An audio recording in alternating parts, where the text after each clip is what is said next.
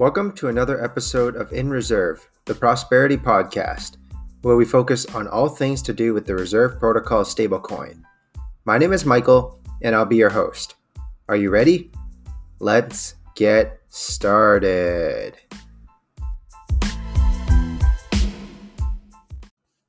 First, a word from our sponsors, Recursive and Joe and Kit. Recursive connects applications so your critical data is available exactly where you need it.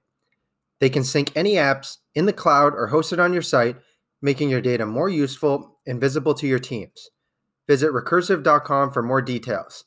That's recursyv.com. Recursive. Data where you want it. Mention the podcast or RSR for 20% off your subscription. Also, if you're an entrepreneur or small business looking to outsource your bookkeeping or need help understanding your financial situation, Joe and Kit has just the solution for you. They provide a wide range of services from bookkeeping to tax advice for businesses and crypto to financial analysis to implementing business operating systems such as EOS and Lean Six Sigma. Visit joeandkit.com today, joeandkit.com, and mention the podcast for your first month free. On this episode of the podcast, we've got a great contributing member of the Reserve community, someone who has taken the time out to educate and inform the masses, as well as innovate around the project, being the founder and creator of the Reserve Dollar NFT. Crypto Rick, welcome and thank you for taking the time to join us on the podcast. Hi, Michael. Thanks a lot for having me. Perfect. Just a little briefer on what this podcast is about for those of you guys who are new here. I started this in hopes of building community, as well as kind of helping people and myself learn and understand the project more. And I felt like a part of community building was to get to know some of the bigger members of the Reserve space, some of the bigger contributors, and getting to know them a bit outside of crypto so that you're able to relate to them a bit more. So with that in mind, I think a great starting point would be getting to know Crypto Rick or you better. If you'd like to give the listeners just a super quick introduction about yourself for those who don't already know you, and we can kind of go from there. Yeah, great. Okay, so I'm currently living in Barbados. I've decided to take the opportunity through COVID to come out here and enjoy the good weather. Normally, I live in the UK in London, and I actually happen to work in California. So I do a lot of traveling back and forth, which is great. I really enjoy. But it can get a bit tiring sometimes, as I'm sure you can imagine. My job, basically, I'm a space scientist and I work on NASA projects usually, but it can be anything really. And currently I'm working on a project where we're designing an instrument that looks for life in the solar system, which is pretty fun. During my PhD, I was working on another NASA project. We were designing an orbital debris detector for the International Space Station, which was super cool. And that got launched a few years ago, which was, a proud moment for me. I guess so. A little bit more about me. In my spare time, I enjoy traveling. I try and do a new country every year, if possible. That's been a little bit more challenging in recent months. I play PlayStation and I enjoy Apex. And of course, I have a lot of side projects, which includes cryptocurrencies and the Reserve Dollar NFT, stuff like that. Yeah, that's quite the intro and a lot to go into there. Holy smokes. Okay, so let's start off by you're currently in Barbados. How's the weather there? What is it like? I've never been to Barbados myself. How is it there? It's great. In one word, ironically, it's supposed to be the dry season now, and it's rained, I would say, 80% of the days since I've been here, which is kind of crazy. I think we've had a bit of a late wet season, so all the kind of hurricanes that have been hitting, I think Colombia and maybe Florida a few weeks ago, we kind of get the tail end of all that poor weather. So yeah, it hasn't quite been as I expected. But so are you getting like extreme winds and hurricanes and typhoons, or is it just a torrential downpour? Mainly just a torrential downpour. Right. No real wind, kind of comes out of nowhere. And then the good thing is that there is still sun in between. So, I'm trying to make the listeners in the cold feel a little bit better about my situation. Yeah, so it's still good fun. Are you currently there for work, or are you just kind of enjoying yourself? Because you do say that you reside in London, but you're in Right. Barbados right now. Yeah. So when I'm not in California, so the way that my situation works is that all the experimental work I do is based in the UK. So that's where my lab is. That's where I do experiments. And then I go to California for analysis and general kind of computer work. So obviously everything that's happened with COVID, I had, traveling's been a real challenge. So I had basically done a whole bunch of experiments, and now I'm doing analysis on the laptop and I'm writing that up into papers and stuff. So I can actually do that from anywhere, which is cool. So that kind of gave me the opportunity to come out to Barbados and just, kick back and work. And fortunately, my girlfriend, she's in tech, she's in fintech, and she also had the opportunity to work from her laptop. So basically, we just thought, you know what, if we're going to be stuck in lockdown, we may as well be stuck in lockdown somewhere sunny, somewhere we can enjoy the beach. And actually, to be quite honest, in Barbados, there is no lockdown at the moment. So it's kind of life as normal, just with the usual COVID precautions. Is COVID I was going to ask that. Is COVID a big thing in Barbados? You said there were no lockdowns. Are people aware of it, or is it just like, it's whatever, but it doesn't really affect locally here? No, they're definitely aware of it. So they have basically, it's not a big problem here because they have really fantastic protocols as you enter the island. So anyone coming in has to have a COVID test 3 days before they land, and then when you land after 2 days, you have to take a second COVID test, and then only once that second so basically you have to go into a designated like a quarantine hotel, and you can choose which one you go to. And then after 2 days, they then let you out of the hotel. You can, once you've got a negative COVID test, then you're basically allowed to roam the island, as if you're, as COVID free. And then anyway, so if you go to a supermarket, they just spray your hands with hand sanitizer as you go in. If you go to any restaurants, it's the same usual stuff. You put a face mask on as you walk to the table. When you get down, you take it off. They, again, they hand sanitize you. They take your phone number, your details. They take a temperature. So they're taking precautions, but they're basically keeping life as close to normal as possible. But I think because they're stopping everyone at the border who might be at high risk, it basically means that everyone in the country can just relax. Right, right. And definitely it's a lot easier to do when you're a much smaller country than some of the bigger ones around the world. Absolutely. In terms of your job, it's very interesting. I mean, you kind of have talked about it a couple of times on Twitter as well as the Discord channel in terms of you working for NASA, but you're a space scientist. What exactly does that mean? And you had kind of dove a bit deeper into talking about looking for life out there outside, extraterrestrial life, I guess. Yeah. What can you explain that a bit further, and maybe a little bit into whatever you can disclose as to what you have possibly found? Yeah. So I'll start with your kind of first question, which was, what does being a space scientist mean? It's a bit more vague. So, I trained as an astrophysicist, and then I did my PhD. I was a hypervelocity impact physicist, and now I'm just a space scientist. So it basically means that I work on science projects that are in space. So I'm not specialist in terms of anything in particular. Well, although I am specialist in things that are in particular, but space scientist is a very broad term. So I'm a specialist basically in detectors. So that might be detecting orbital debris. It might be trying to detect life. It might be, it can be detecting anything basically with high velocity impact sensors. I know this is probably gonna, you can stop me at any point if I start going into too much detail. So the project I'm working on now is, how would I describe it without giving too much information away? So there are high, what should I say, high profile targets in our solar system where life might be. One of the obvious ones is Mars. There's Enceladus, which is one of Saturn's moons. There's Europa, which is another moon.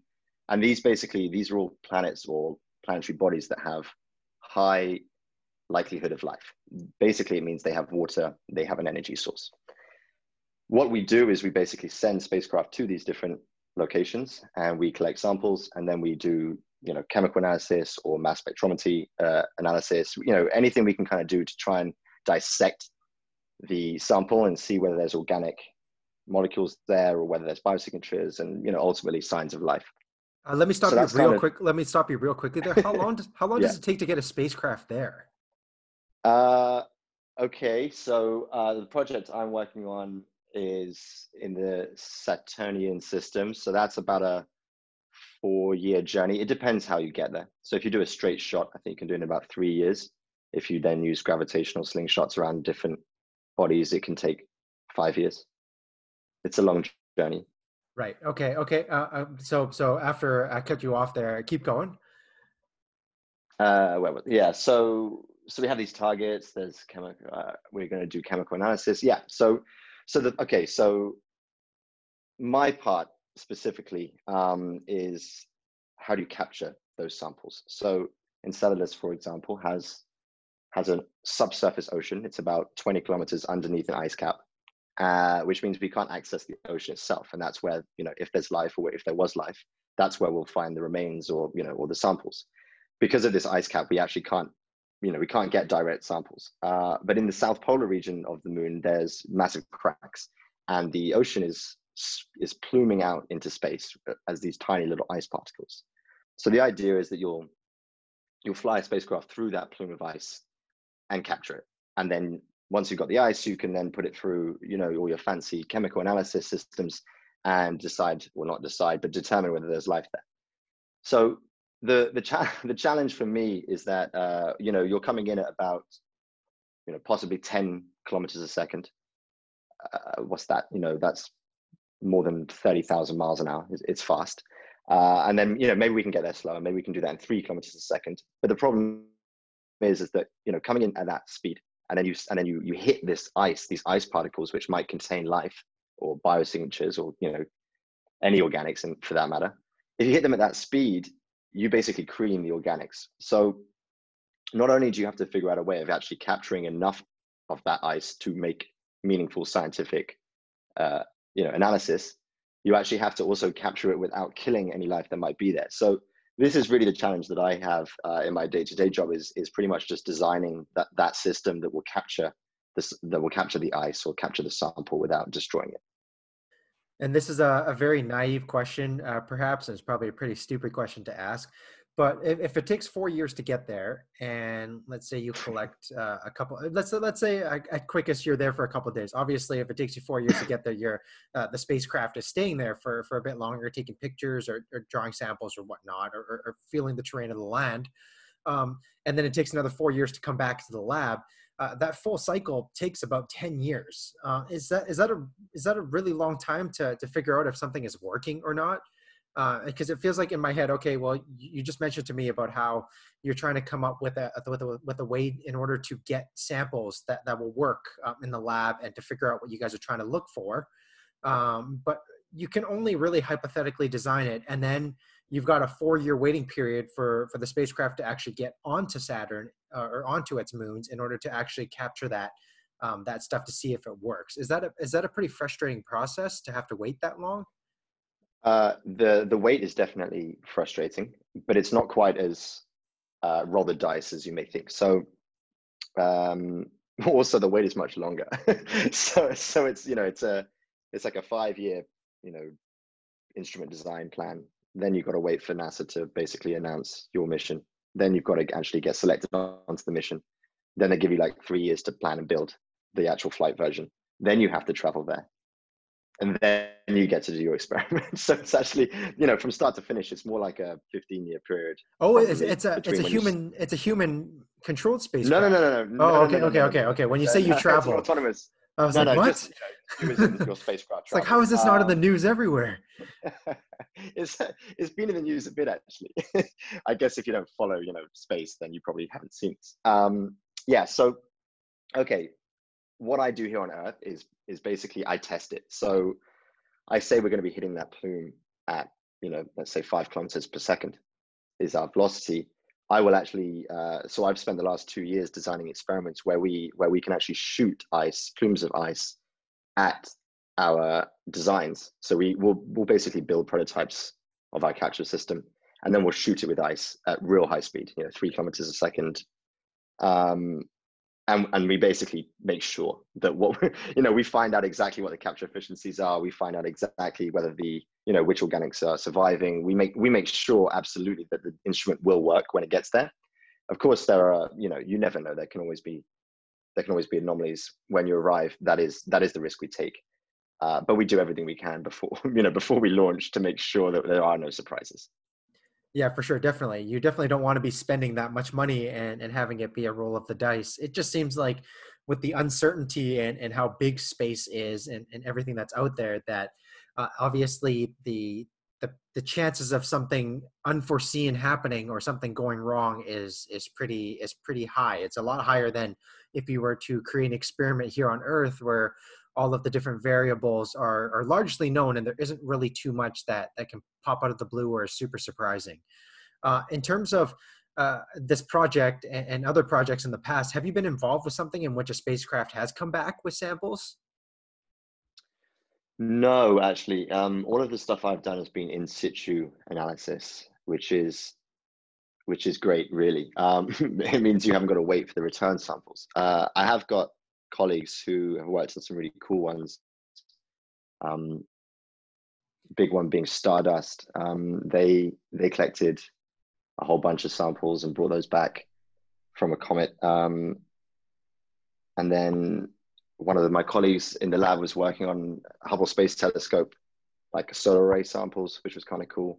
So again, to see all these kind of space things in the flesh is really awesome. But no, I haven't done any of that myself.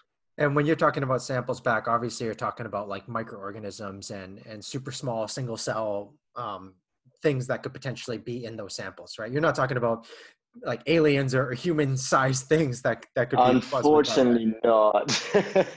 No aliens yet. Not that I know of anyway. That's above my pay grade, I think, at this point. What are your thoughts on aliens? Obviously, I think it's been in the news a lot lately with the US government kind of basically saying that they're not denying that there are aliens out there. What are your thoughts on extraterrestrial life? I mean, it's definitely out there, in my opinion. Whether it's kind of green men, with arms and legs and faces and phases, I doubt that. Well, not that I doubt that. I don't know, but I definitely believe that there's life. Definitely. When you think of the number of stars, or actually go bigger, if you think of the number of galaxies, galaxy clusters, and in those galaxies there are billions of stars, and all of those stars have trillions of planets around them. You only need a few planets to be similar to ours with similar conditions, and realistically, well, if you come from a science background, then it's just the law of averages that life will form elsewhere. So I'm definitely a big believer in extraterrestrial life in some form, at least. Yeah, for sure. Isn't it kind of weird that we have this general perception, or everybody's sort of agreed upon what those aliens would look like, whether they're little green men, kind of like in Toy Story, or just like big silver, kind of medium-sized objects with super wide head and super wide eyes. It's kind of weird that we've kind of drawn conclusions that aliens would essentially seem scary. Maybe it's because we always, as humans, we fear the unknown, and the unknown always seems scary to us. But I mean, they could just as easily look like something as approachable as like a fluffy dog, right? And something that's more Exactly. friendly looking. So I've always found that super weird about our human perception of what aliens could potentially look like. In terms of being a scientist and being a space scientist, was this something that you had always wanted to do growing up? Yeah, good question. I always wanted, yeah, I had, when you grow up, you kind of have a few boxes you want to tick in life, life tick boxes, if you will. Working for NASA was always, was always one of my boxes. I always wanted to do that. Funny enough, I didn't go into this expecting to ever do that. It kind of all things just sort of kept aligning, and I kept getting a little bit closer with each kind of period. And I actually, after I did my undergraduate, I actually left to go and do a master's in finance and trading, funny enough. And then at the 11th hour, about a week before the master's course started, I pulled out and decided, I can always go into trading later. I can teach myself trading, but I can't teach myself, physics. Or well, you can, but I couldn't teach myself this sort of high level space stuff. So I decided to do a master's in space. I kept going with that route, and then at the end of my master's, my supervisor was like, "Hey, look, I mean, at that point, I was like, okay, now I'm going to leave and I'm going to go into finance." And I was like, "Yeah, I'm going to do it. I'm going to do it." And then my supervisor was like, "Hey, look, there's this project. You'll get an opportunity to work at NASA. Why don't you come and do a PhD?" I was like, "You know what?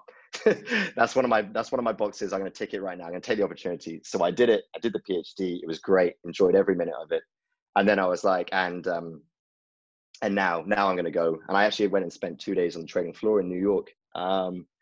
everyone there was like, "What are you doing? Why are you here?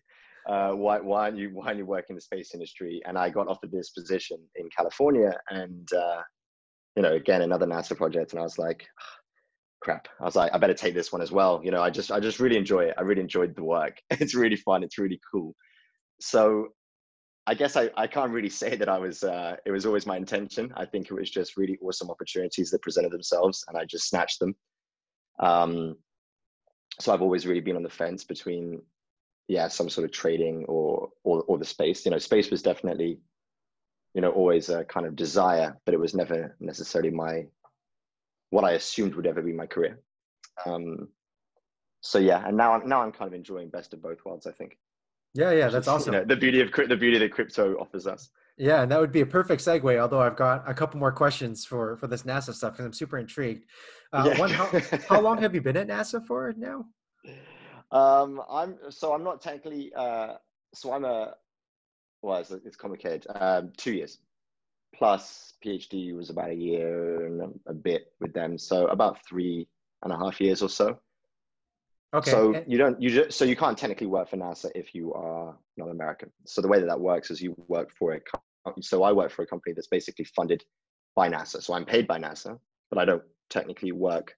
Well, I guess I do work. I work for NASA, but I'm not a NASA employee. Does that Right. I make guess sense? so. So I'm an they just employee by a contract out. third party. Right. They Yeah. contract So I'm out a third essentially a party, and you contract. work for that. Okay, that makes sense. Yeah. And then in that sense, because I guess you feel this next question might not make as much sense, but you do talk about essentially basically working for NASA, and I can feel your strong allegiance towards NASA. What are your thoughts on SpaceX? That's obviously a very current topic and something that's popped up in the past decade or so, and they seem to be gaining a lot of traction. But even in terms of regulatory loopholes, or not loopholes per se, but sort of guidelines and how long it takes to get certain projects off the ground, like you were mentioning earlier, in terms of how long it actually takes in this process in order to get all of the different things in play before you're able to send a spacecraft into space, where SpaceX seems to just basically, okay, we've got this idea, everybody work around the clock as fast as you can, and let's get this thing up and running. What are your thoughts on SpaceX and what they're doing? The short answer is that I love SpaceX. I think it's great. I think what they're doing is essential. Personally, I think a lot of people give Elon Musk heat. I wish they wouldn't. I think yes, he's eccentric, and yeah, he can be a little wild sometimes, but actually, his vision is really intriguing, and I think it's extremely important. For me as a space scientist, I've come from the space industry. I think that the biggest the biggest difficulty that mankind will ultimately face will be a disaster to the Earth, which basically wipes mankind out. And the only way to basically solve that is to colonize a different planet, and that's Mars. Mars is the only realistic planet that we can actually colonize in the near future. So I think Elon Musk has a lot. He has a big task ahead, but that's basically what SpaceX is doing when you look at the big picture. Now, this may not be factual. This is my theory. So Elon Musk has a few companies. He's got SpaceX. They make reusable rockets. He's got Solar City, I think it's called. Yep, Solar City, which makes solar panels. He's got Tesla, which makes electric cars, but really they make batteries. And he's got the Boring Company, which digs tunnels. So these are all really seemingly random companies. But when you start thinking about, well, how will we actually populate Mars? Well, first of all, we're going to need reusable rockets. How do you get there? How do you leave if there's an emergency? When you get there, because of the radiation, you can't live on the surface of Mars. You have to live underground. So you'll have to tunnel. When you live underground, the only energy source you're going to have basically is going to be solar panels. So you need killer solar panels. And then you're going to need to store all that electricity. So you're going to need amazing batteries. So when you really look at all of these companies that Elon Musk is building, on the face of it, they seem a little bit random. Why does Elon Musk care about Tesla and electric cars? Well, the truth is he doesn't really care all that much from what I can see. But what he really cares about is the underlying tech. Now, don't quote me on this. This is just purely my opinion on what his kind of grand plan is. But I do think he's someone who builds a grand plan. And I think, we'll bring it back to SpaceX. I think what he's doing with SpaceX is fantastic. And I think that he's doing a great job of leveraging government funding, from NASA and using that to drive this technology. And he can drive it at a pace which is, far beyond what any government institute can do because he hasn't got the red tape. It helps that he's only going to low Earth orbit, so he doesn't have to follow all the kind of crazy regulations that, we have to do if we're going sort of deeper into the solar system. And of course, he's not doing anything, that's going to contaminate other worlds. So he hasn't got to go through the same sort of rigorous procedures that NASA do. But because they're essentially privatizing that entire space launch industry, he's able to turn it into a private company, which, of course, private companies are always going to be much more efficient than government institutions. So, yeah, I'm a big fan. Let's put it that way. That was an incredible response and something I've never really thought about to at least, obviously, just a theory to try to connect the dots of everything that he's doing. Whereas somebody like me just sees it as like, okay, well, he sees different problems and he just tries to do whatever comes to his mind to try to fix things. And there isn't really a solution that seems to be too grand for him to try. But when you really put it into that context, it seems to really all make a lot of sense. Obviously, just as a theory, but there's definitely a reason why you work for NASA and I don't, because I would have never put something like that together or said it so eloquently or even had a theory like that in mind.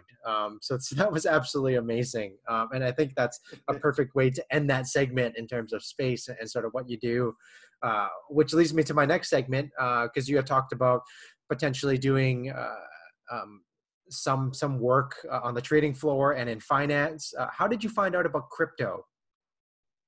Yeah, so, crypto, a long time ago.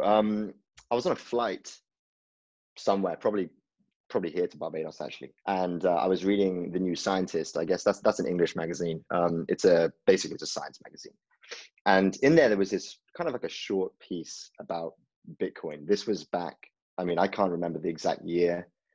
I was pretty young. I had no idea about trading or finance. I was young enough to not know anything about finance. I think Bitcoin was maybe around $1. And I can remember reading about it thinking, this is pretty cool, having a digital currency that can be used worldwide without exchange rates and, blah, blah, blah. I was like, that's really awesome. So, that was the first I ever heard about it. And then I read the article, I got off the plane, I had my holiday, and that was that. And then I didn't really hear much more about it until, let me think, like maybe during 2000 and, let me get my dates right, like 14, 15. And I had a friend, no, maybe 2000, maybe 14, 15. And I had a friend who basically, he was renting an apartment. This is when I was at uni, and basically his apartment was bills included. So he had set up this massive PC rig and he'd just been mining Bitcoin for like a year straight because he wasn't paying for the electricity bill. And that was when I kind of started getting back into it. I was like, oh yeah, like crypto, Bitcoin. I can remember, I remember reading about this, years ago. Anyway, so he was like a massive, massive crypto fan and was banging on about it all the time. And so I sort of started getting back into it back then. I think in 2016 was when I actually started buying my first cryptocurrencies. That was probably my introduction to it. Does that guy drawn out one? Does that guy still own crypto, or is he still in crypto? He must have made a lot of money if he was doing it way back then. He had a lot. He had a lot. Yeah, I messaged him. After the last bull run when it hit like $20,000, and I was like, dude, please tell me you've still got your Bitcoin. And he was like, I think he ended up selling most of it around $600 because we had that like mini little bull run before the big bull run, and maybe that was in 2015. I can't remember the exact dates, but he did have some, but he didn't have anywhere near. He just cashed out at like $600. It's like, it's hard to blame him. Looking back, obviously hindsight is 2020, but even if you go from $1 to 600, that's a 600 times return on your investment of hypothetically zero, because I guess it was free. Yeah, he must have So bought the he computer just mined it. equipment, but the Well, electricity was yeah, true. completely free. So it would have been a ridiculous return to really, at that point, you're basically losing sleep over it, wondering, okay, what happens if this thing crashes all the way back down to zero? You won't be able to forgive yourself for the amount of money you've left on the table. So definitely it makes sense. Obviously, looking in the grand scheme of things in hindsight, it kind of sucks that he sold so early, but obviously hindsight is 2020, and it's really hard to kind of come up with that Yeah. hypothesis in the beginning. So that's a great intro to Bitcoin. How did you find your way into Reserve? Yeah. So actually, full disclosure, anyone who kind of knows me from Twitter, maybe not Twitter, it's a little bit less forgiving, but certainly our Discord group, they know I'm not actually a massive Bitcoin fan. I never really,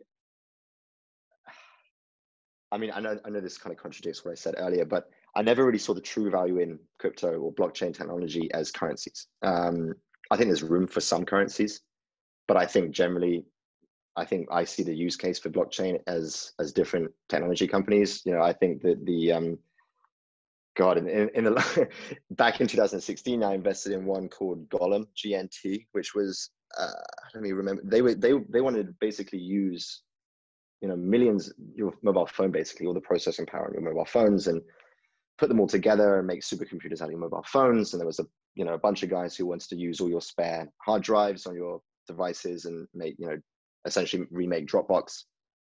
And I looked at another company and met a few folks who were trying to use blockchain for energy transfer. So if I have a solar, panel on my roof and you don't, I can basically sell you electricity through blockchain, and it's all done that way. So I basically I spent a lot of time researching other cool blockchain technologies, and along the way, obviously, as you all know, you come across a whole bunch of crazy, wacky projects. But about a year ago, I started seeing Reserve, and as I started this little segment saying that I'm not a massive fan of as crypto as a currency, when I saw Reserve, I thought, actually this is different, because they're not just simply making currency for the sake of making currency. The beauty of Reserve is that they're building this currency that has a direct use case for hyperinflation countries. And I feel that, I got interested by the way that they were trying to roll out this technology, not just as a simple usual stable coin, but, they'd actually done the research, and they'd found a target market, and they'd found the people that really need this. It's not just us guys who want to just, we want to just trade in and out of a stable pair. This is actually a project and a currency that is really doing something meaningful. But I didn't buy in immediately into Reserve. But as soon as we had that COVID crash, that was my moment. I just jumped straight in there. It was around 0.002, something like that at the time, and I was like, yeah, now's the time. It's time to go big, and I just dumped in a whole load of capital, and well, yeah, we all know what's happened since. It's a fantastic project. Do you remember what your first exposure to Reserve was, in terms of, did you see it on Twitter, or did you come across it talking to a friend? How did you really Oh, find out about it? yeah, on Twitter. Back then, yeah, I did. Basically, I found coins on Twitter. Do you remember who it Um, was that you read the tweet of? yeah, it's. I mean, I hope if you guys don't know him, you better know him. My guy Bitcoin Brown. He's been campaigning for Reserve, Yes, for a really long time. I was, he's awesome. A bit eccentric too at times, but definitely. I was in there. I was in the what's it called, the Spectre group, kind of almost from the get go. I think I was one of the first, like 100, within the first 100 people in that channel, and just had loads of really great exposure from those guys. They've been doing this well for a long time, and they, a lot of those guys, they've got the knowledge. Let's put it this way. They're definitely hearing about projects before you would ordinarily hear about it. So if you don't follow those guys, I would definitely recommend doing that. Yeah, and he's actually one of the guys on my short list of who I want coming up in the next couple episodes on this podcast. So that's awesome that you're able to find something like this through somebody like him who's been promoting it for as long as I've been introduced to this space, and he's been one of the bigger players thus far. In terms of reserve and potential challenges or obstacles that you see coming down the line to mass adoption and obviously the success of the project. Are there a couple big ones that concern you in terms of trying to figure out a solution to it, or is it just kind of okay? Well, I think we've sort of got a backup or a contingency plan for if this happens and if this happens. Yeah, I mean, you hear a lot about this like talk. Not so much on Twitter. It's just a lot of shilling on Twitter, but definitely I find it in our Discord group. I hear a lot of these sort of, what would I call it, like not educated, that's not the right word. I don't know, just good discussion about things like this. Yeah, I What think might it's actually happen, discussions about big picture concepts of the actual project instead of just what the price is going to be, right? Well, that's why I love our that's why I love the Discord group. It's anyway, we'll come on to that later. But yeah, I mean, the obvious big challenge for them is going to be governments. I think they're going to have to work with governments. That's really the only kind of major. So the way I see it, and I think I'm getting it right from the guys at Reserve, the leadership team. They're using Venezuela and where are they? Colombia and a couple of other locations. They're really using that to refine their product. They're not just they haven't got blinkers on there. They haven't got tunnel vision. They're not just saying, oh, we're just obsessed with Venezuela. They're using Venezuela because it's the best training ground for the Reserve app. It's where the problem is the biggest. It's where the people need it the most. And it's where they can dedicate their time out to build up a fantastic product. And I think that they're doing that. We're seeing, I know that people complain that there's not enough updates from the team and stuff, but I mean, come on, let these guys do their job. They're doing a fantastic job, and they're crunching down on that product and making sure that it's, perfect. Well, not perfect, but they're making sure that it's actually, a product that can be rolled out. So I think I hear a lot of people kind of getting concerned that they're not rolling out quick enough, or they're not giving updates, to us, like, as I don't need an update from them necessarily, like that's their business. They need to be doing their job. I'd much rather they were, doing their job in Venezuela than worrying about updating me on Twitter, quite frankly. But I think that once they do that, they're going to have this killer project that they can just roll out. And the beauty of it is it's just an app that you download. Like it's going to be awesome. Like, how do I put it? I mean, I'm not really answering your question. I'm just getting excited about the app and the rollout of Reserve. Sorry about that. No I mean, worries. yeah, I mean, this is the thing, like I don't see any challenges if they can get the product right, I guess is what I'm trying to say. If the product is, if it fills a hole, or if it was, okay, we're losing, this might be one of those moments where we rewind. Give me a second. No, I mean, at the same time, Sorry about this. in terms of your challenges and thinking about making a product that works, that's basically what Nevin had said when he came on this podcast, right? As in terms of one of the biggest challenges, he didn't necessarily seek government intervention and having to comply with governments that may potentially step in as one of the bigger ones, because that was just something that was just in the background. But his biggest thing in terms of the success of the project is creating an actual product that has as little resistance to use as possible, and something that will actually be helpful for people to use. And we've kind of seen how conservative they are right now with the app rollout. They don't want to roll out just a bad product that has a lot of bugs. They're very concentrated on keeping the user base right now, just a beta testing, very small user base, and slowly rolling it out and updating the app as fast as they can to fix all these glitches and bugs before they roll it out to everybody for mass consumption. And what you were saying in terms of not really caring about updates, it's kind of weird. You can really tell who's invested in this for the long haul and who isn't by how impatient people are with the price. right? Obviously, it can be a little uncomforting if you bought at the highest of 0.033 cents, and then now it's obviously not at that level. But if all you're worried about every single day is, okay, why haven't they released more news to pump to pump up the price, or why isn't it listed on Coinbase yet? Then you don't really see the big potential of the project. Because at the end of the day, if you're invested in the long run, all that really matters is that they're able to get mass adoption in any country, right? If they are in Venezuela and they're rolling it out and the app doesn't work and there's no adoption and they've got 100 users on this thing, it doesn't matter how many times they tweet about what's about to happen, or how often it's listed on Coinbase and all these new exchanges. None of that really matters, because the price will go nowhere. And if they're able to get some type of mass adoption or users in those areas, then it doesn't really matter what the price is right now. The price is going to prove itself out in the long run. Well, exactly. Yeah, I mean, the intrinsic value in RSR is that RSV is a widely adopted stablecoin. So exactly what you said. I mean, if they don't have and I think the important thing as well, and I think it was Nevin or someone touched on this as well recently, is this got to be organic growth.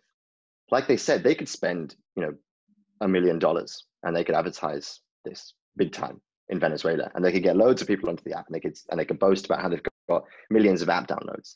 But if people aren't actually using the app, they're just creating a false sense of achievement in themselves.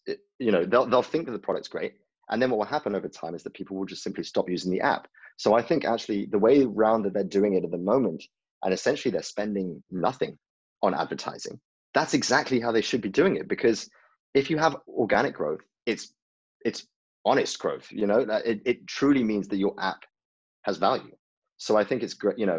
I'm personally a massive fan of the way they're doing it, and just let them get on with it.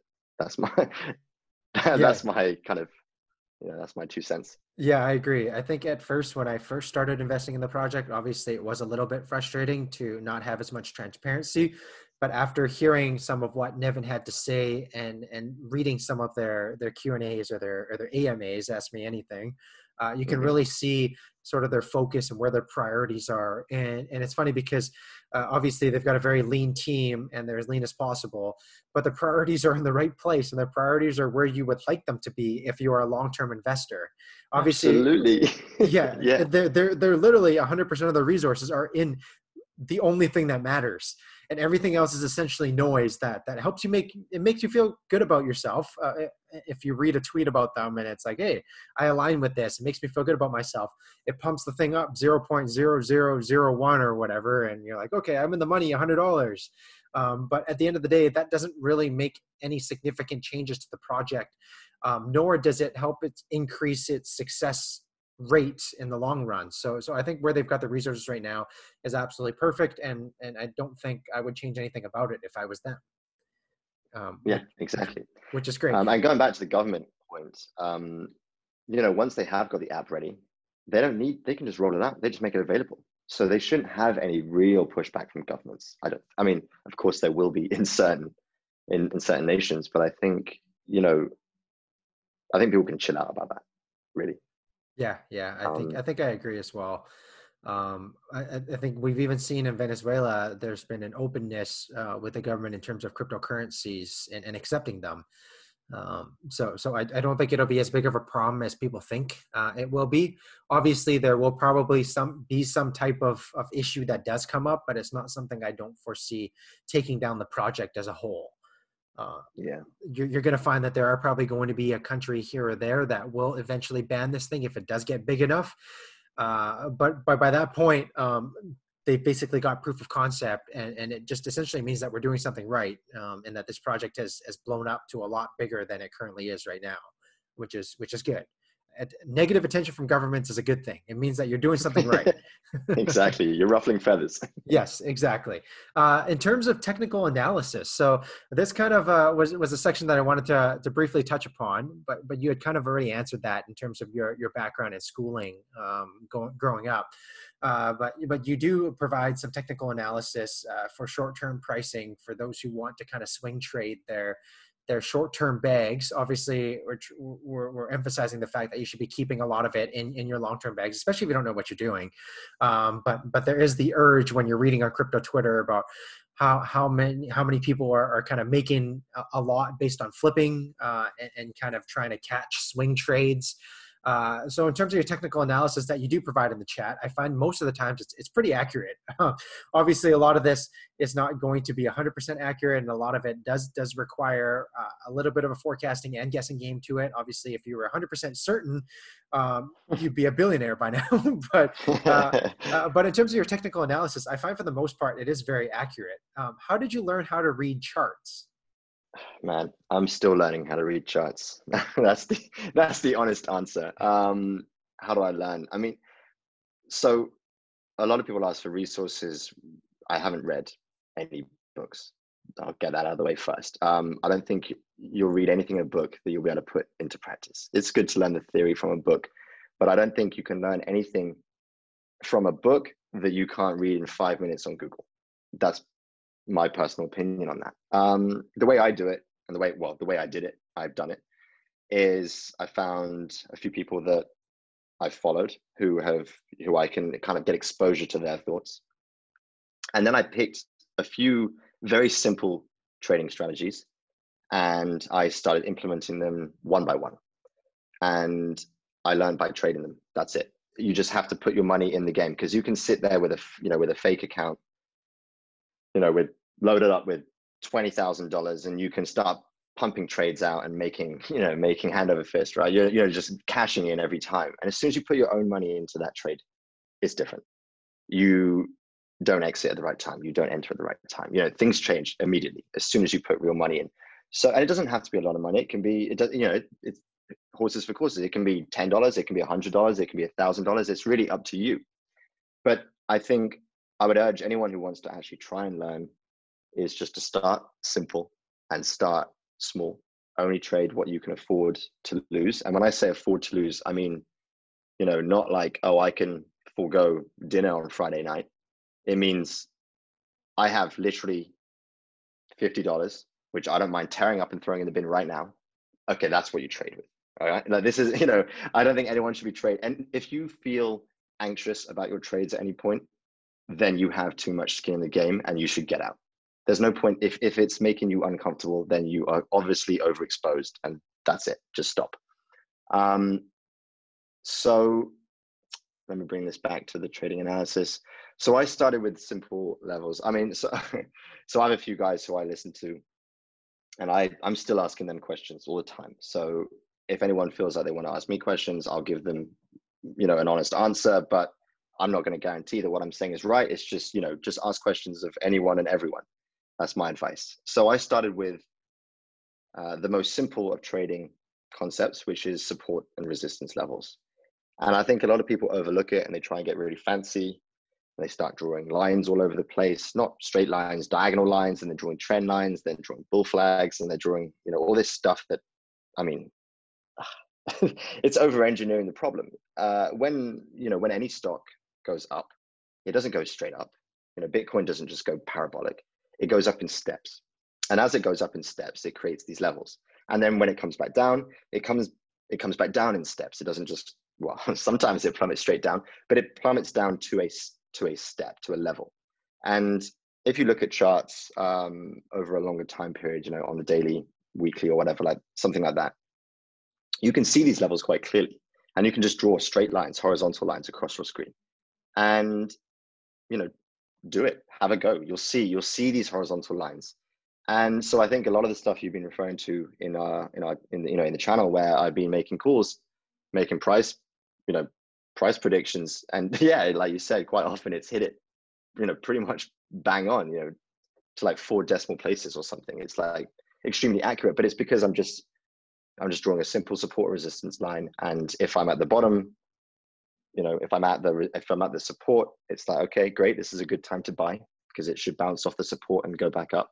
And then when it gets up to the resistance level, it's probably time to sell. Sometimes, of course, it'll smash through your resistance and then it'll flip, and then that resistance will become support. And then, okay, fine. So you set a stop loss just above. So if you're wrong and it actually goes firing past your support level or resistance level rather, you just say, okay, no worries. I just put a stop loss in. Sometimes we're wrong. That's okay. So that's the first thing. Sorry, stop me if I'm ranting. That's the first kind of advice well, that's the first thing I did. And then after that, another trading strategy I really enjoy is the Ichimoku cloud. So sounds really fancy. It's basically it's 3 lines and a cloud. So again, all it really does is it's just giving you more support and resistance levels, and it just tells you when to buy and when to sell. Well, it doesn't tell you when to buy, but it gives you an indication of when to buy and when to sell. And ultimately, there are 3 indicators on the Ichimoku cloud. One is price action above the cloud. That's good. Is your actually, this is going to get way too detailed. I don't want to get too technical about it, but just, you can Google this, right? It's a 5-minute Google, Ichimoku cloud trading. And there's 3 very clear signals that come. And if those 3 signals align, it's either a buy or a sell signal. And generally speaking, and you can look back through history of the charts, when those three signals align, it does what it generally speaking, the price action does what it says it's going to do. It will go up or it will go down. So I think if you can take a step back and just chill out and just look at what the chart is saying and just follow the rules, more often than not, the prediction and the truth is in the analysis. It rarely actually lies to you, because this is science. It's just data. It doesn't have an agenda. And I know people think, oh, every time I put a trade on it, it goes the other way. And that it does certainly feel like that a lot of the time. But I think that's because people are rushing into trades because they just got a paycheck. They want to load up their bag. But just hold on to that USDT or hold on to that BTC and just wait for the right moment. See what the chart's telling you, and then pull the trigger. Yeah, it's that's definitely really technical and actually pretty cool to hear some of the terminology and sort of some of the starting points that if you're really looking to become a day trader or a serious trader, or even learn how to read a chart, where to start and with little support lines. And then the 3 lines in a cloud, which I'm gonna look up after this podcast because I've never heard of that before. But it's pretty cool because almost see like the majority of people out there, every chart like that's got lines on it looks like a 2-year-old drawing to me. Looks like somebody just had their toddler just scribble all over the chart, and somehow they're able to make sense of it and figure out when to buy and when to sell, which is absolutely incredible to me. But if you're out there and like James is saying, if you're interested in this, please just try it with a small amount of money that you can afford to lose. There's always the secondary plan of investing and doing something like I do myself, which is about 95% of all my money into crypto I've just got in long-term bags. So I've just basically bought reserve.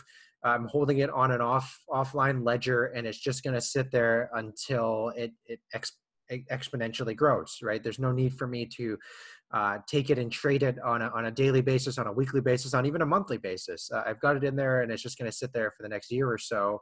And then I'll do a reanalysis as to, okay, well, the price has gone up by this much now.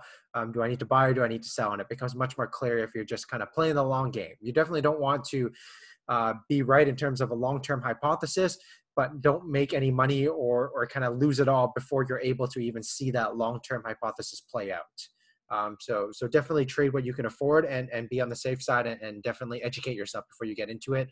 And don't just get into crypto trading with the theory that all crypto just goes up, because if you don't time it properly, you will lose all your money before it does inevitably go up. So that's a very great quick lesson for everybody out there who's looking into getting into technical analysis. Anything else on that topic before we move on? Well, I would like to interject and kind of confirm what you just said there. We are on the brink of a big bull run. A very big bull run. I think that this next one is gonna make the previous one, it's gonna be laughable. The investors this time around are institutional investors. These guys have a lot of money, billions of dollars. They're also not going to panic buy and not going to panic sell. So this is going to be a very different bull cycle, I think, that's coming up. And I guess a message to all the listeners and to people who don't trade. you don't need to trade right now to make money. Like if you just buy and hold, that's great. Only trade a side bag if you want to do it, if you just want to enjoy trading. And maybe if you just can't afford to buy a huge bag of RSR, for example, then maybe you can try and trade a little bit now to boost your bag. But seriously, when this thing takes off, you don't want to get left behind, and you don't want to get stuck on the wrong side of the trade with all your money in USDT and keep saying, oh, I'm just going to wait for the retrace. I'm going to wait for the retrace, because it may never retrace back to your level. And when that happens, I don't want any of you guys left behind. I want everyone to have their bags packed with RSR. And, we're going to the moon, right? So that's just a word of warning. Trade to enjoy it. Don't trade to be greedy, I think is what I'm trying to say. And that's a great word, and he's definitely got the credentials to back it up as a space scientist. That you should get into the rocket ship before it takes off. Before we move on to the second half of our podcast, first a word from our sponsor, Recursive. If you would like to sync data between applications, Recursive can seamlessly connect any apps, giving your data more value. Your company and your customers can benefit from you having important information in the right place at the right time. Visit recursive.com. recursyv.com. And don't forget to mention this podcast for 20% off your subscription. Also, our second sponsor, Joe and Kit. If you're an entrepreneur or small business looking to outsource your bookkeeping or need help understanding your financial situation, we've got just a solution for you.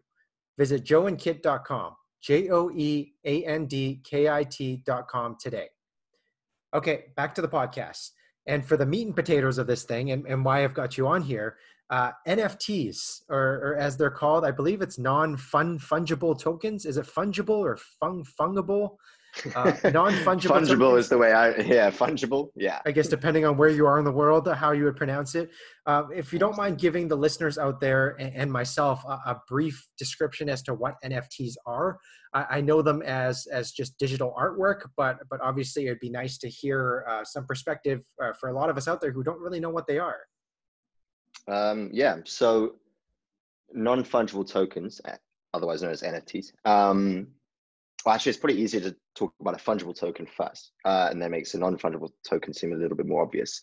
So a fungible token is basically, something like the US dollar or Bitcoin. It's something of value where there's multiple versions of it, and they're all the same. So, for example, if I wanted to make 25 Bitcoin, I can make it out of 25 1 Bitcoins, right? If I then gave you 5 Bitcoin and then someone else gave me 5 Bitcoin, I would still have 25 Bitcoin, even though they are different ones.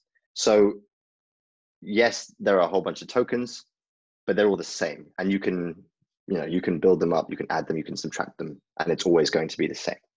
A non-fungible token is the same. It is similar. It's a token, it's a tokenized asset, but each token is different. Each token is unique. So if I had, let's say, 5 NFTs, and they have a value of, let's say, $100, and I give you a couple of them, and then someone else gives me a couple, they will be different, and they may not have they may have $100 in value, but because each individual token is unique, basically. I guess that's kind of the best way of describing from a very basic level. From a practical level, you're absolutely right. Digital artwork, generally speaking, is the main use of non-fungible tokens, but there's all sorts of things you can do with them. I'm seeing a lot now about kind of like, how would I describe it?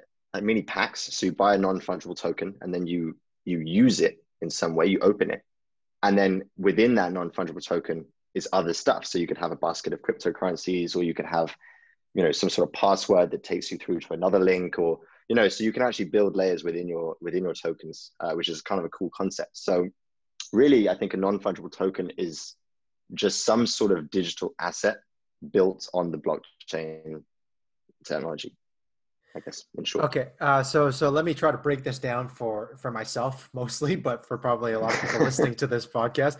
So let me see. So let's say a fungible token is something like, if I was to take a nickel. So let's say a nickel or a dime. If I give you a dime and somebody else gives me a dime, I really can't tell which dimes came from where, and they all look the exact same. Whereas a non-fungible token would be something like I don't know, like an autographed, game worn Michael Jordan jersey or something like that. That's kind of a one of one, if you will. And each one is obviously going to be different because he's only ever worn, let's say, one jersey for each game. So even if we both had the exact same thing, so let's say I had a game worn autographed Michael Jordan jersey, it was probably from a different game than the one that you have. So it can't really ever be replicated again. Exactly. Where I struggle to understand that is, how do you build something like that on a blockchain to make sure that it can't be replicated and that it is unique? And so, okay. Before you answer this question, I guess this is sort of the difference between blockchain technology and what we've currently got in the real world. So, a current asset that's absolutely skyrocketing in value is something, let's say, Pokemon cards, or sports cards, trading cards of any type that have been around for a while, but they're blowing up now because, just like the concept of Bitcoin, they're scarce, finite assets, or what we deem to be finite assets. There's a first edition Charizard from the very first edition of Pokemon cards ever created, and those are going online for hundreds of thousands of dollars, with the concept that nobody can ever replicate that again. But I'm not 100% sure about that, because I feel like somebody can just print that exact same replica card and you'll never be able to tell the difference. How is somebody not able to do that in terms of NFTs on a blockchain? Yeah, so I'm not going to go into the technical, the super technical side of it, mainly because that's also not really my expertise. But as far as I'm aware, it's basically it has its own digital kind of fingerprint, I guess, if you will, and it's that gets registered onto the blockchain. So I guess the best way of looking at this is, if you get a piece of artwork and then you get the certificate of authentication, that certificate, so the artwork itself is useless without the authentication. Well, it's not useless, but it hasn't got the value unless it has that authentication. So funnily enough, you can actually change the artwork that's on an NFT. That can be changed. But what you can't change is that digital footprint of it. And that's what's stored on the blockchain. So for example, with one of the reserve dollar NFTs, we can actually update the artwork anytime we want. But it still has its value attached to its block on the blockchain, right? And actually, we did do this recently with the $10 notes, where we upgraded them from that kind of goldy, well, what we thought was gold, which people viewed as like a brown. So we updated that and we made them all black and white. And we were able to go back and basically update all of that artwork. So yeah, think of the blockchain part as the authentication. Yeah, I get that. That 100% makes sense to me. So you've got basically a scarce, finite asset that you know will never be replicated again. Um, in terms of the reserve dollar that you created, the reserve dollar project, how did you come up with the idea? And do you mind kind of walking us through the timeline of when you first started to uh, where it is now, and what that process was like to actually create these NFTs? Yeah, it's been an interesting exercise. I've never, I mean, I've never done anything like this before, so it was pretty fun. You might even be able to help me with the dates here. This actually all stemmed from conversations in the Discord channel, where people in the community were basically saying how they would love to have a reserve community token. And we kind of had a little bit of a chat back and forth as an idea within the channel. And so I kind of went away and thought about it further, and did consider actually just creating some sort of reserve community token. But I kind of quite quickly realized, like, well, what's the point? What's the point in having, let's say we have RSR and then we have RSRC, which stands for RSR community or something. But why? What's the point in having a token that literally does nothing? Who would buy that, and why would they buy it? So then I started looking into NFTs, and I thought, well, it might be fun to go down that route, because we can, you can have themes, you can update them, you can do seasons, you can keep it changing, and just inject a little bit of fun into the project. So first, you would have seen a whole bunch of different artwork ideas that kind of got thrown around in the beginning. A lot of it designed by me, which wasn't as a good idea. I'm not really an artist, so and then someone came, one of the guys in our group came on board, and he kind of suggested, well, look, like, why don't we make these kind of cool futuristic looking like dollar notes? And yeah, it's like, great, that sounds awesome. We can divide them into different amounts, and people can buy higher value ones and that sort of thing. So it kind of started developing from there, just from a sort of chat in our community. And then so then it started yeah, it just started rolling. So I found a way of basically creating these NFTs, and we minted a few. So the way it works is, yeah, we have to mint each one individually. So for those who are kind of wondering why the price is quite steep for the reserve dollar NFTs, and that's because each one is minted individually, and that costs money, gas, and everyone who's in blockchain right now and crypto right now knows what a pain the gas fees are. So we started minting a few, and we put them out to the to our community, and yeah, I think people were kind of enjoying it, having some fun. But there was still nothing really, like, there was still like the but why question. So then we thought, well, look, why don't we, this is a community token. Why don't we use it as an opportunity to give back to the community? So when I started researching it, I saw that there's no one that does, RSR staking or airdrops, or, there's no way of earning RSR. You have to buy it. So I thought, well, look, why don't we create kind of some sort of like raffle system where, if you own some of these RSD reserve dollars, you can, you get entered into a weekly prize draw, or, whatever the reserve, our RSD reserve can afford. Well, let's do a weekly or a bi-weekly airdrop, and we'll just chuck one of our token holders some RSR. Just, remember, the value is in the NFT, but, why not just have a little share on top, which allows people to earn some RSR? So that was kind of, yeah, that's kind of how the idea started. So at the moment we're in season 1, and this is very much a kind of experimental phase, I would call it. We're definitely learning what works, what doesn't work. We're really grateful for all the guys who have bought in now. It's without the community, this project definitely won't exist. So that's awesome. And yeah, so we did it. So now they're available. We got a website, we got Twitter. You can see most information on our Discord channel. And they're all available on the OpenSea.io website, which is, I think it's like the world's biggest NFT storefront. So you can buy, sell, trade, view, you can do all sorts of stuff on OpenSea. So if you are interested in reserve dollar, maybe check us out on Twitter or our website, which is just reservedollar.com. And yeah, that's, sorry, I know I'm going on about it now. So I'm gonna let you ask me some more questions about it before I keep rambling. No, that's fantastic. I was going to actually suggest to let people know where we can find more information about it, as well as purchase some. But you did so eloquently there at the very end. In terms of the work involved to create it, and you said it essentially involves minting it onto the blockchain. What does that really look like? So are you like, I'm trying to visualize what it looks like. Is there a program that you go through to then write the code to create this thing that then gets sent to a certain address, if you will, to get minted onto the blockchain? Or like, what does that really look like?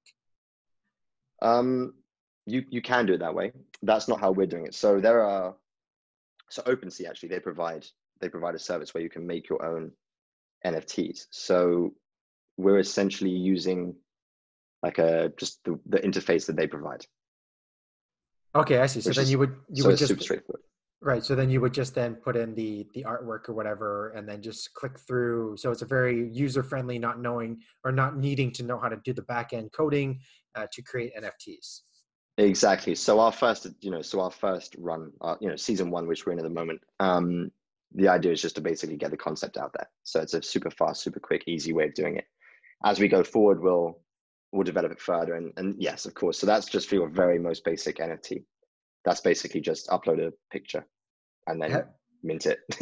And then, obviously you can get way more creative and you can do super cool stuff with it. But then absolutely, as you said previously, that requires a lot more code and kind of back end work. So that's kind of looking forward to season 2 of the RSD. That's the sort of thing we'll be kind of aiming for at that point.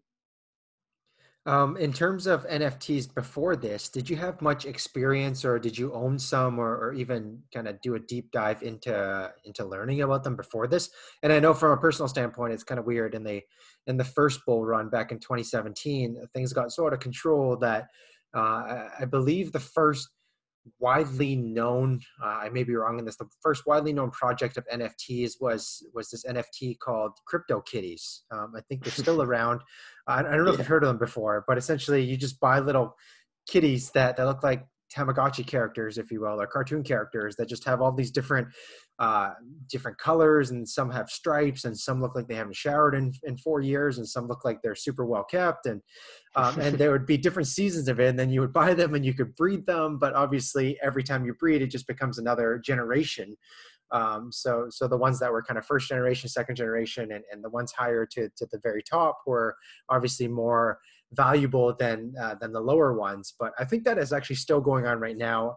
I think I've got 4 CryptoKitties somewhere in a wallet somewhere in an old laptop that I still own. I'll have to dig those out pretty soon for this next bull run, and to see if they're still alive, because I haven't fed them in a while. But did you have any experience with NFTs before this? Actually, no. So it was really when I started digging into this community token. That was when I started, actually learning about NFTs really in any great detail. But I really like the idea of gamifying the NFT experience, and I think that's definitely the way that the NFT industry is heading. And especially now, if you go on Twitter, you know, crypto Twitter, you're going to see a lot of people talking about NFTs. And there's a lot, we've just had, we have these bubbles in crypto all the time. And, we just had the food DeFi bubble, and everyone went crazy for sushi and stuff like that. There's a lot of talk now that the NFT bubble is starting to brew. And that might be one that comes up soon. I don't know when, I don't know if, but that's what I'm hearing from people. So it's kind of a cool, I must admit, now that I'm kind of exposed to it and thrown in the deep end, it's a really fun, interesting concept. So yeah, I'm gonna definitely keep digging into it. It's definitely really cool, especially when you can do things like digital artwork. And even, I mean, in the course of history, we've got real artwork around the world from really popular, really famous artists that are really expensive, for the simple fact that they're kind of rare, they're one of one. But then you've also got a lot of people trying to duplicate them and creating fakes out of them to sell them on different markets, and trying to scam people essentially. And I think if there's some way to even find some way to visibly showcase these things in the future, I think there's a lot of, or even find some way to put art in the real world onto a blockchain through some sort of mechanism like Chainlink or something like that.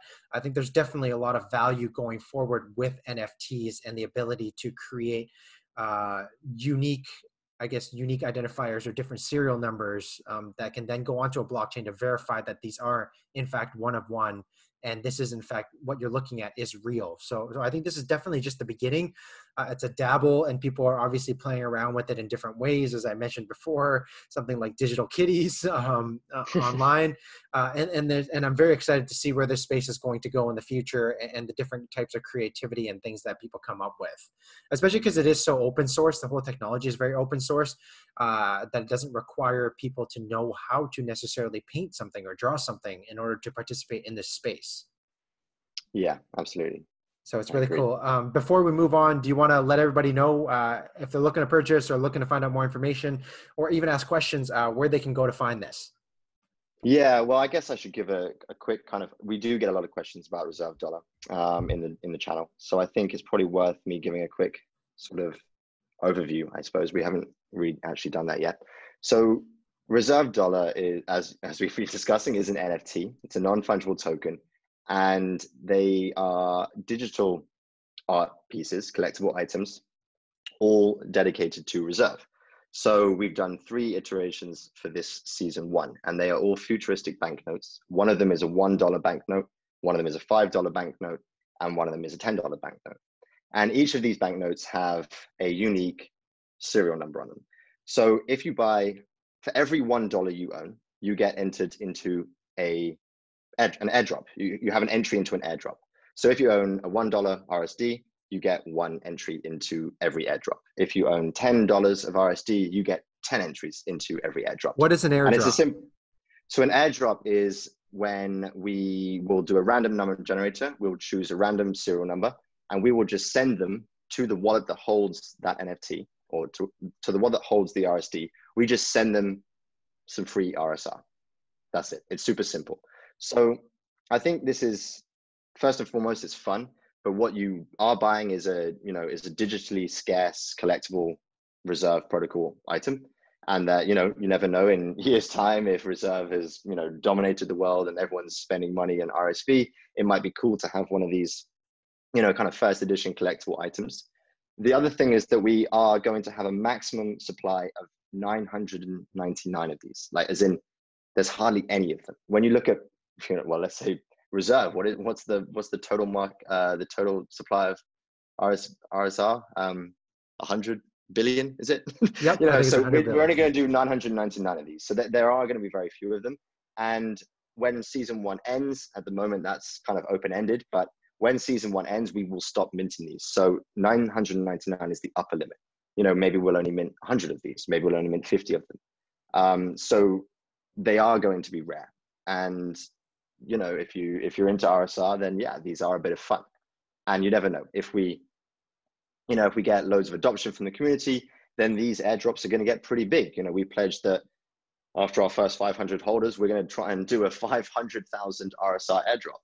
After we get our first 100 holders, we want to do 100,000 RSR airdrop. So it is definitely an opportunity as well for perhaps people who, RSR is getting quite expensive these days. I know it's all relative, but to buy 500 RSR is about $10,000 right now. Not everyone has enough capital to, or the opportunity to buy that amount of RSR. So we're kind of, we're just trying to get the community together, have some fun, pool it up, and see if we can, get some happy rangers out there.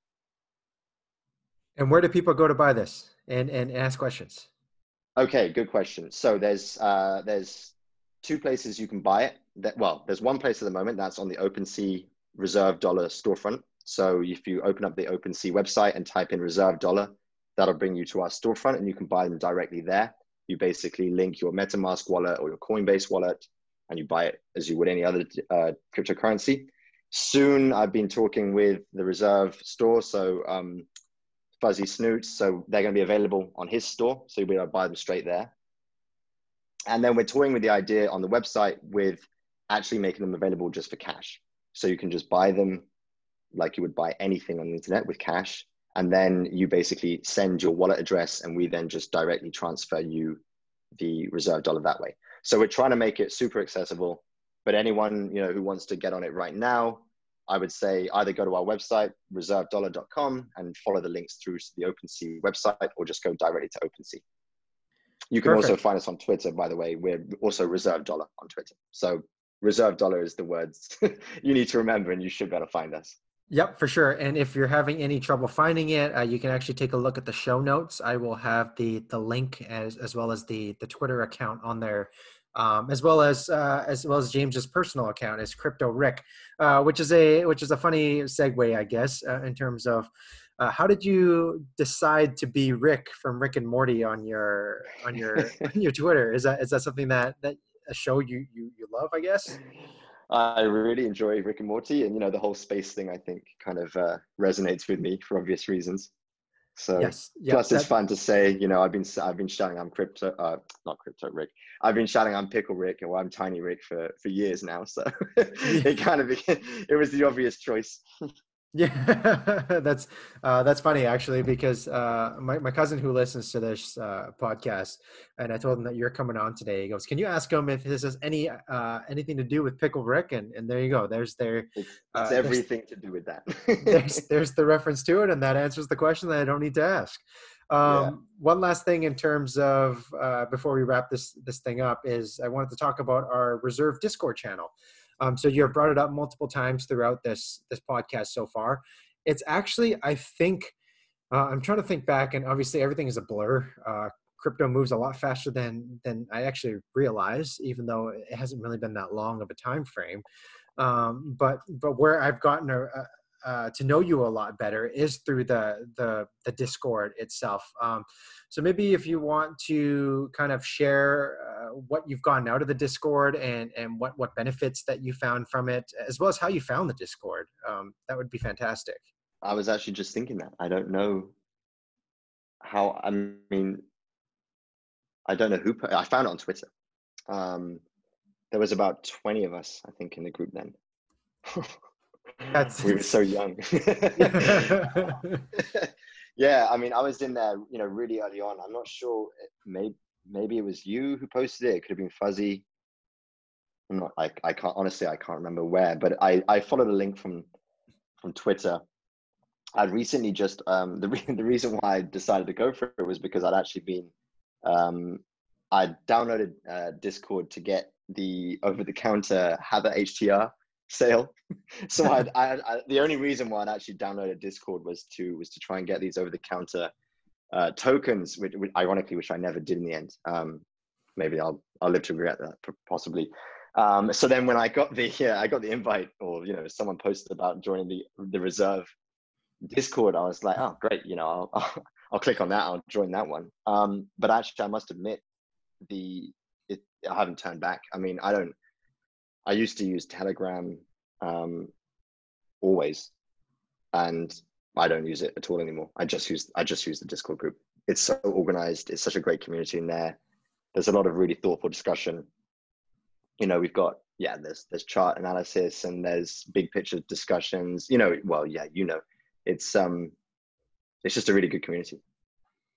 Yeah, and we're very happy to have people like you on there that provide a lot of advice, as we talked about earlier, in terms of technical analysis, and even people on there discussing ideas like a reserve dollar NFT project, and like reserve tokens for the community, and even hard tokens that people wanted to buy as just little mementos for being part of the community. So it's really cool to have people like you who aren't just on there talking about price all day. Obviously, as we've kind of increased in members, we are going to have a lot of those people, and we do have a lot of those people right now who just ask when it's going to moon and when it's going to rocket in price, and is it too late for me to buy more tokens?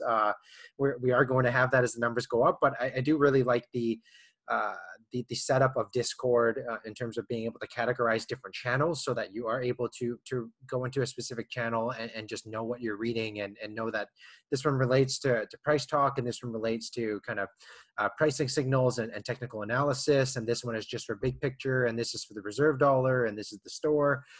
So it's been really cool. And for those of you guys listening out there who, and you're listening because you are a fan of Reserve, and you're not on the Discord already, please look at the show notes. There is a link on there, or go to myself or James's Instagram. I'm sure you'll be able to find it somewhere, or not Instagram, Twitter. I'm sure you'll be able to find it somewhere. But the Discord is free. So obviously we'd love to have more members on there, and the more members, the more merrier it is, just to be able to be with a group of people and to discuss something that we're all super passionate about and have a financial incentive in as this thing continues to grow over the next year or so.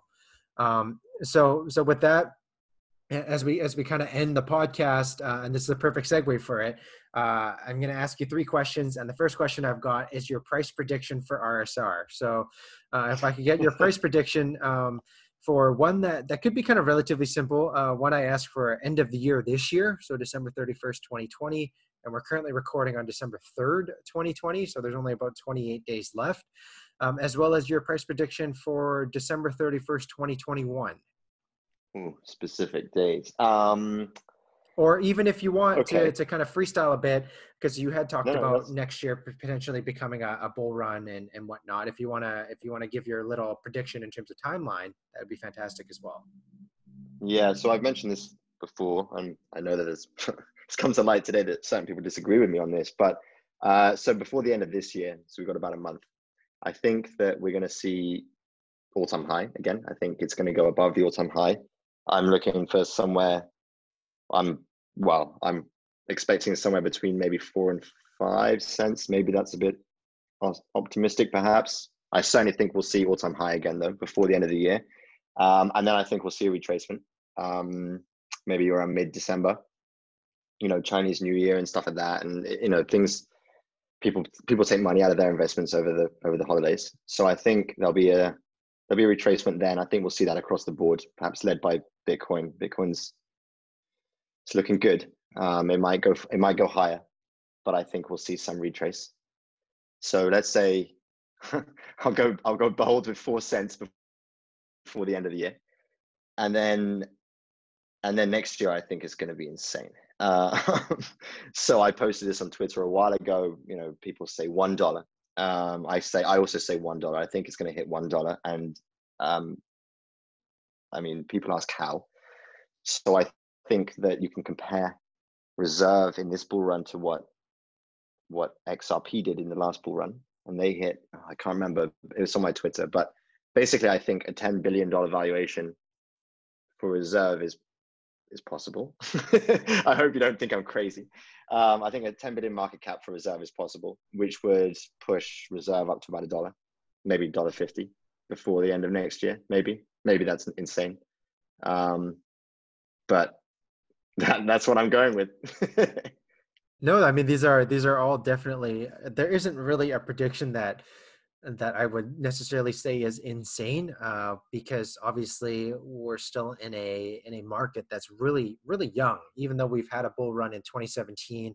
And even though Bitcoin was started in, I think, 2012, we're still fairly new in this game, and we haven't had enough cycles to really figure out where the peaks and the bottoms are for this. So I definitely think anything is possible, especially with newer coins in it now, something like a reserve. And obviously, I think a lot of that is there's going to be a different combination of, one, you're going to have just crypto bull run itself and just the price speculation that will come with that will improve the price. But a second one that we obviously don't know in terms of the timeline for is mass adoption in these places that they're currently in. And again, as we were talking about before, if they do have mass adoption in these places, it doesn't necessarily matter what the price currently is now or what the trend of the market is. Just because of the mechanism and the decentralization of how Reserve is trying to stabilize their RSV, it really doesn't matter as long as they can get mass adoption in these countries. And if you can get mass adoption because of the arbitrage mechanism, there is an opportunity for the price to skyrocket. At that point, if you combine that with some type of crypto bull run, it could even seem that $1 is a very conservative estimate on the optimistic side of things. So I definitely don't think you're crazy for predicting something like that. In terms honestly, of, though, I hope that they don't coincide. I hope we have a crypto bull run and then we have the RSR bull run, because like you just touched on there, RSR doesn't need a bull run. Excuse me, my AirPod fell out my ear. RSR doesn't need a bull run. It's gonna pump. It's gonna, I made a tweet about this recently about what's to come. There's Mainnet, there's Coinbase, there's PayPal, there's rolling out the product, there's rolling it out to different countries. The timeline for Reserve is awesome. So bull run or not, RSR is gonna, to quote crypto, is gonna moon. So it'd almost be a shame if they coincided, because one might stifle the other. I'd like to see it happen twice. Why not have two bull runs for RSR? Yeah, for sure. That does make sense. If you combine the two of them together, you're more likely not to have as big of an increase as if they were separated. In terms of a potential selling strategy, do you have one in mind?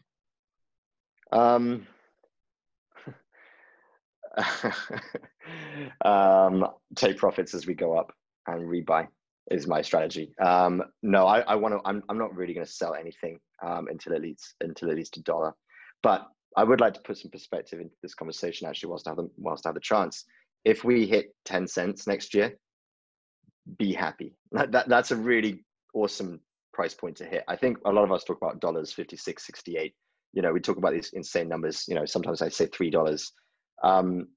Don't think that's just, if it, be happy as it grows, right? This is, I think, an important point. So you're asking about my exit strategy. Well, when we hit 10 cents, well, this is what I'm talking about earlier with support and resistance levels. It hits levels. So don't forget to take profits. When it does a moon and it hits a new all-time high, take a bit of profit. There's nothing wrong with taking a little bit of profit. You put this in as an investment. Take some profit. If it goes down again, when it goes down again, it always goes down a little bit at least. Just buy a little bit more. Then you have a little bit more than you used to have. I'm not saying go crazy, sell all your bag. Sell a little small portion of it. And if you're wrong, like I said before, just put a stop loss. It's okay. Like, it's fine. So I think it is important to take profit as we go up, though. You know, we talk about bull cycles, bear cycles all the time. This is just part and parcel of crypto. It'd be a shame to miss opportunities along the way. Just be responsible with it. Yeah, for sure. I definitely agree. And that is a fairly great point that needs to be mentioned a lot more, is that if it does hit 10 cents at any point next year, be happy with that, because that's essentially Absolutely. that's a 5 times multiple of where we're currently at. And it's very rare to find any type of investment out there currently before crypto that would do 5x in 1 year or less. It's just being in crypto has definitely skewed our perception of the returns that are reasonable. And people are often disappointed by something like even doubling your money is now disappointing in the crypto world, which is a kind of a scary People want to concept make $1 million off 1,000, right? Exactly. It's a very great point to make. Just a couple more questions before I let you go here, because I know it's very late. We're recording. It's 8:30 Eastern, or 8:30 Pacific time right now at night. So it's about 12:30 your time in the morning. So I really appreciate you taking this time. A couple quick questions. One, I don't know if this question will be relevant, considering you said that you don't read, since anything can be Googled in 5 minutes. What is the best book you've ever read? All right, I do have an answer for this one. I have two answers for this one. One of them, I'm very into fantasy. So obviously Game of Thrones is amazing, but the guy won't finish the books. So I'm not going to give you that as my answer. One I read recently is called the Farseer series, written by Robin Hobb. And it's like a cool kind of fantasy Game of Thrones-esque kind of book. I know that's not particularly relevant or interesting to our listeners. So keeping it on a finance note, by far the best book I've read is called Liar's Poker by Michael Lewis. He's you may have heard of him. He's like a The Big Short and kind of like Moneyball. yeah, he's like a financial journalist. He wrote The Big Short, he wrote Moneyball, but for me Liar's Poker is just the bomb. So it's about himself, actually, when he was a sales guy on Wall Street, and he wanted to get into the trading game. And it's so, for a book which should be so boring, it is so interesting. So it's really all about bonds and all the kind of boring financial products. But the way it's written is just fantastic. And it's all about his life, and it's super interesting, super fun, and just really great stories about his time on Wall Street before the big Salomon Brothers kind of incident back in the financial crisis. So that is the one book I actually recommend to anyone who wants like a financial read. Excellent. And to cap things off, the best piece of advice you've ever been given? Yeah, this is a hard one. I usually ignore all of it. Best advice. Okay, well, I can give you a crypto one, but I'll give you a life one that the best, I guess, maybe not the best, but one that comes to mind is one I heard a long, long time ago when I was really young, was if you want to be successful, just become the best in the world at something, or as close to. So become the best at something, and you'll always be successful. I think that's resonated with me kind of through my life. It's always and it can be anything, right? But if you're the best at it, then you'll always have value. So I think that was a cool piece of advice. But for our listeners in crypto, and people who just who want to trade, let's put it that way. Never leverage. Always use risk management. Capital preservation is your number one priority. Just don't get greedy. Just preserve that capital. It's the only way. And that was advice given to me when I started doing this trading stuff. And I haven't always listened to it, and I've been burnt. And anyone in this trading, in crypto, will know about being burnt, especially when you leverage trades. So my advice is just don't do it. Don't get greedy. Just risk management. Never risk more than 1 or 2% of your capital. And that was probably the best advice that I've ever received in crypto. And I can't think of a better way to finish this podcast. So once again, thank you very much, James, for being on the podcast and taking time out of your busy schedule. If you're Thank you looking very much for for, having me. yeah, no worries. If you're looking for more information on the Reserve Dollar NFT, go to reservedollar.com or Reserve Dollar on Twitter. And if you want to reach out to James on Twitter, his handle is crypto_Rick with a 0 instead of an O. So once again, that's crypto_Rick with a 0 instead of an O. Thanks again, and hopefully we can have you on sometime next year when more happens in the reserve space. Sounds great. Looking forward to it. I hope you're able to get lots of value from this podcast. And as always, if you're interested in reaching out to me, you can contact me on Twitter at my personal account at RSRErnie or the podcast account at InReservePod. And if you don't have Twitter, you can shoot me an email at inreservepodcast@gmail.com, or feel free to join our RSR Rangers Discord channel in the invite link attached in the show notes below. Thank you for listening, and I hope to see you on the next podcast.